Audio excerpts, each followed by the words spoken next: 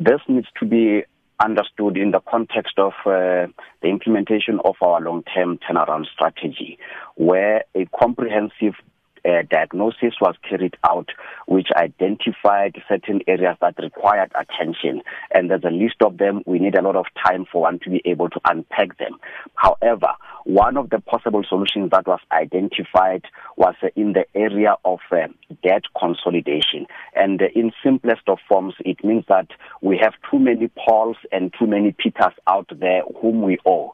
So what we need to do is to approach one individual, as an example. We approach Sakina to say, please give us 16 billion rand in the form of loan so that we are able to pay Peters and Paul that we owe there, because the loans that we have with Peter and Paul are attracting varying interest rates. So for us to be able to negotiate a much more favorable interest rate, let's consolidate this debt. If Sakina is able to borrow us money, then we pay Peter and Paul so that we owe one individual, and we are able to negotiate a favorable interest rate. Essentially, that is what it is. It does not amount to us going to the shareholder, to National Treasury, to request further guarantees. Now, how is SAA expecting this to happen in the absence of financial statements for 2 years? Why hasn't SAA been able to produce those financial statements? It is an open secret that the company is not in the best state of health. And for us to be able to finalize our annual financial statement, we need to have a going concern government guarantee. And we have since made an application with the shareholder representative, the National Treasury, and we await a response in this regard. Once we receive a response on the matter, we should be able to move forward.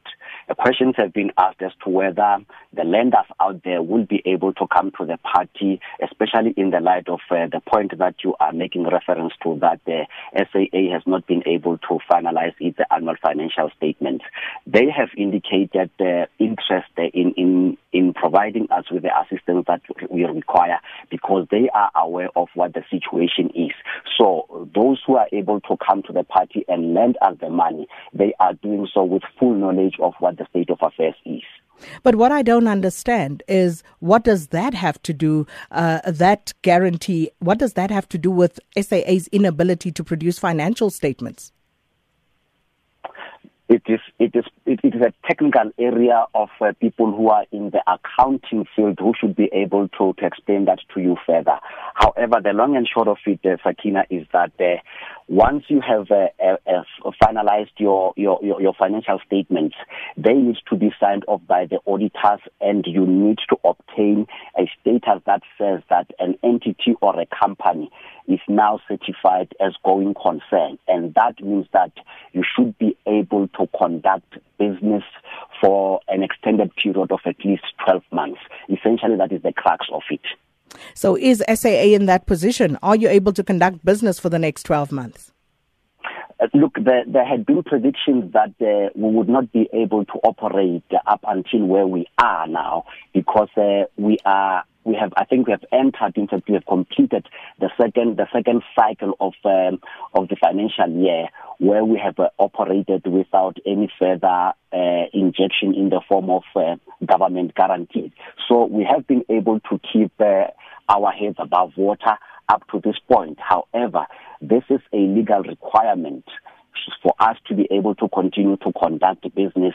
You may also be aware that other jurisdictions have required us to submit the annual financial statements if we want to continue to operate in those destinations. One is Hong Kong in this case. The matter is receiving attention. This is what needs to happen for us to be able to continue operating. We need government guarantee for us to finalize our annual financial statements. I think Hong Kong is fairly well known. Last week, Yake Kwinana told us about Ghana. Are there any other destinations that are also at risk at this point? The difference between Hong Kong and Ghana is that Ghana wrote to us also expressing the same interest. However, The one that is much more serious in the sense that which is imminent is the one that you referred to earlier on about Hong Kong, where we need to resolve this on or before the 5th of September. In the case of Ghana, they've indicated that expressed that rather as a concern that we also need to make available our annual financial statements. We dispatched a team of executives last week that met with government officials, and there were discussions around this matter, and there's an understanding and arrangement in place insofar as that is concerned. So there is no risk of disrupting or suspending operations insofar as South Africa and Ghana are concerned.